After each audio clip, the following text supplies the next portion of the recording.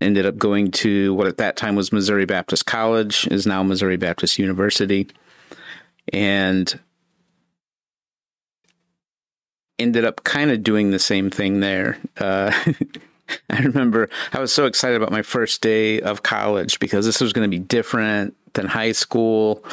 This was, I would get to choose my classes and do what I wanted to do. And then when I registered, my first class started at 7:30 in the morning. I'm not a morning person, never have been, never will be. I'm sorry for all of you morning people. And Natalie is a morning person, and my wife is too. I'm definitely not. I'm the opposite. I'm always like, but the sunrise is so beautiful. And I'm like, so is the sunset. It looks exactly the same. You just face the other direction. Sunsets are beautiful.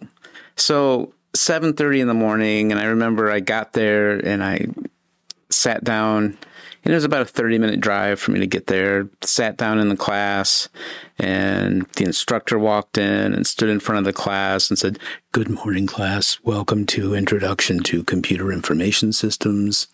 And I was out. The next thing I knew, someone was shaking me saying, "Come on, man, it's over." And that was kind of the beginning of a long college career. But you did start in a historic group there.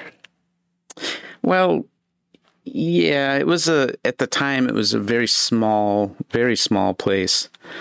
Wasn't a whole lot going on campus. When you get a few guys who are bored and creative, then, things happen.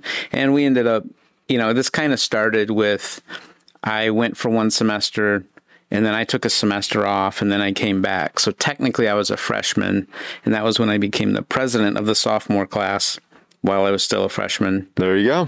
And then we,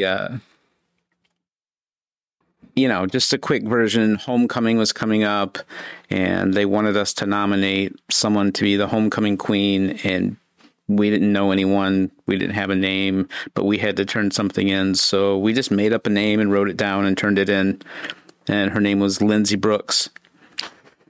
And we turned it in, and a day or two later, my friend Greg came up to me and said, "Hey, did you see this?" And it was a sheet with the names of all the homecoming queen candidates, and Lindsey Brooks was on there. And we were like, well, okay, let's just see what happens. And no one said anything. No one said, "Why is this name on here? We got to take this off." And no one really did anything about it. I'm not even sure what the purpose was of homecoming at that point, but there was no excitement about it. There was nothing going on. So we said, let's make it exciting. So I started making flyers and hanging them up and telling everyone, vote for Lindsey, vote for Lindsey. And we got people talking, and people would walk up and say, "How come I never see Lindsey?" And we'd say, "She was just right here. You totally just missed her." And this went on, and then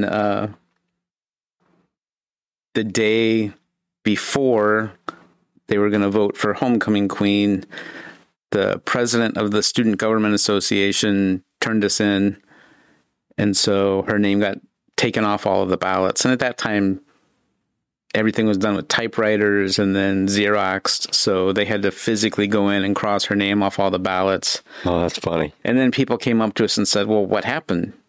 What happened to Lindsey? Why isn't Shawn there?" And I kind of froze, and Greg just blurts out, "She died." Hey, thanks for watching this short with us today. And if you like it, check out our full episodes on our channel and website. We'll put those in the links below. And as always, Scott, like and subscribe. Or subscribe and then like. Whatever order you want, really. Whatever order you like. Yeah. Thanks.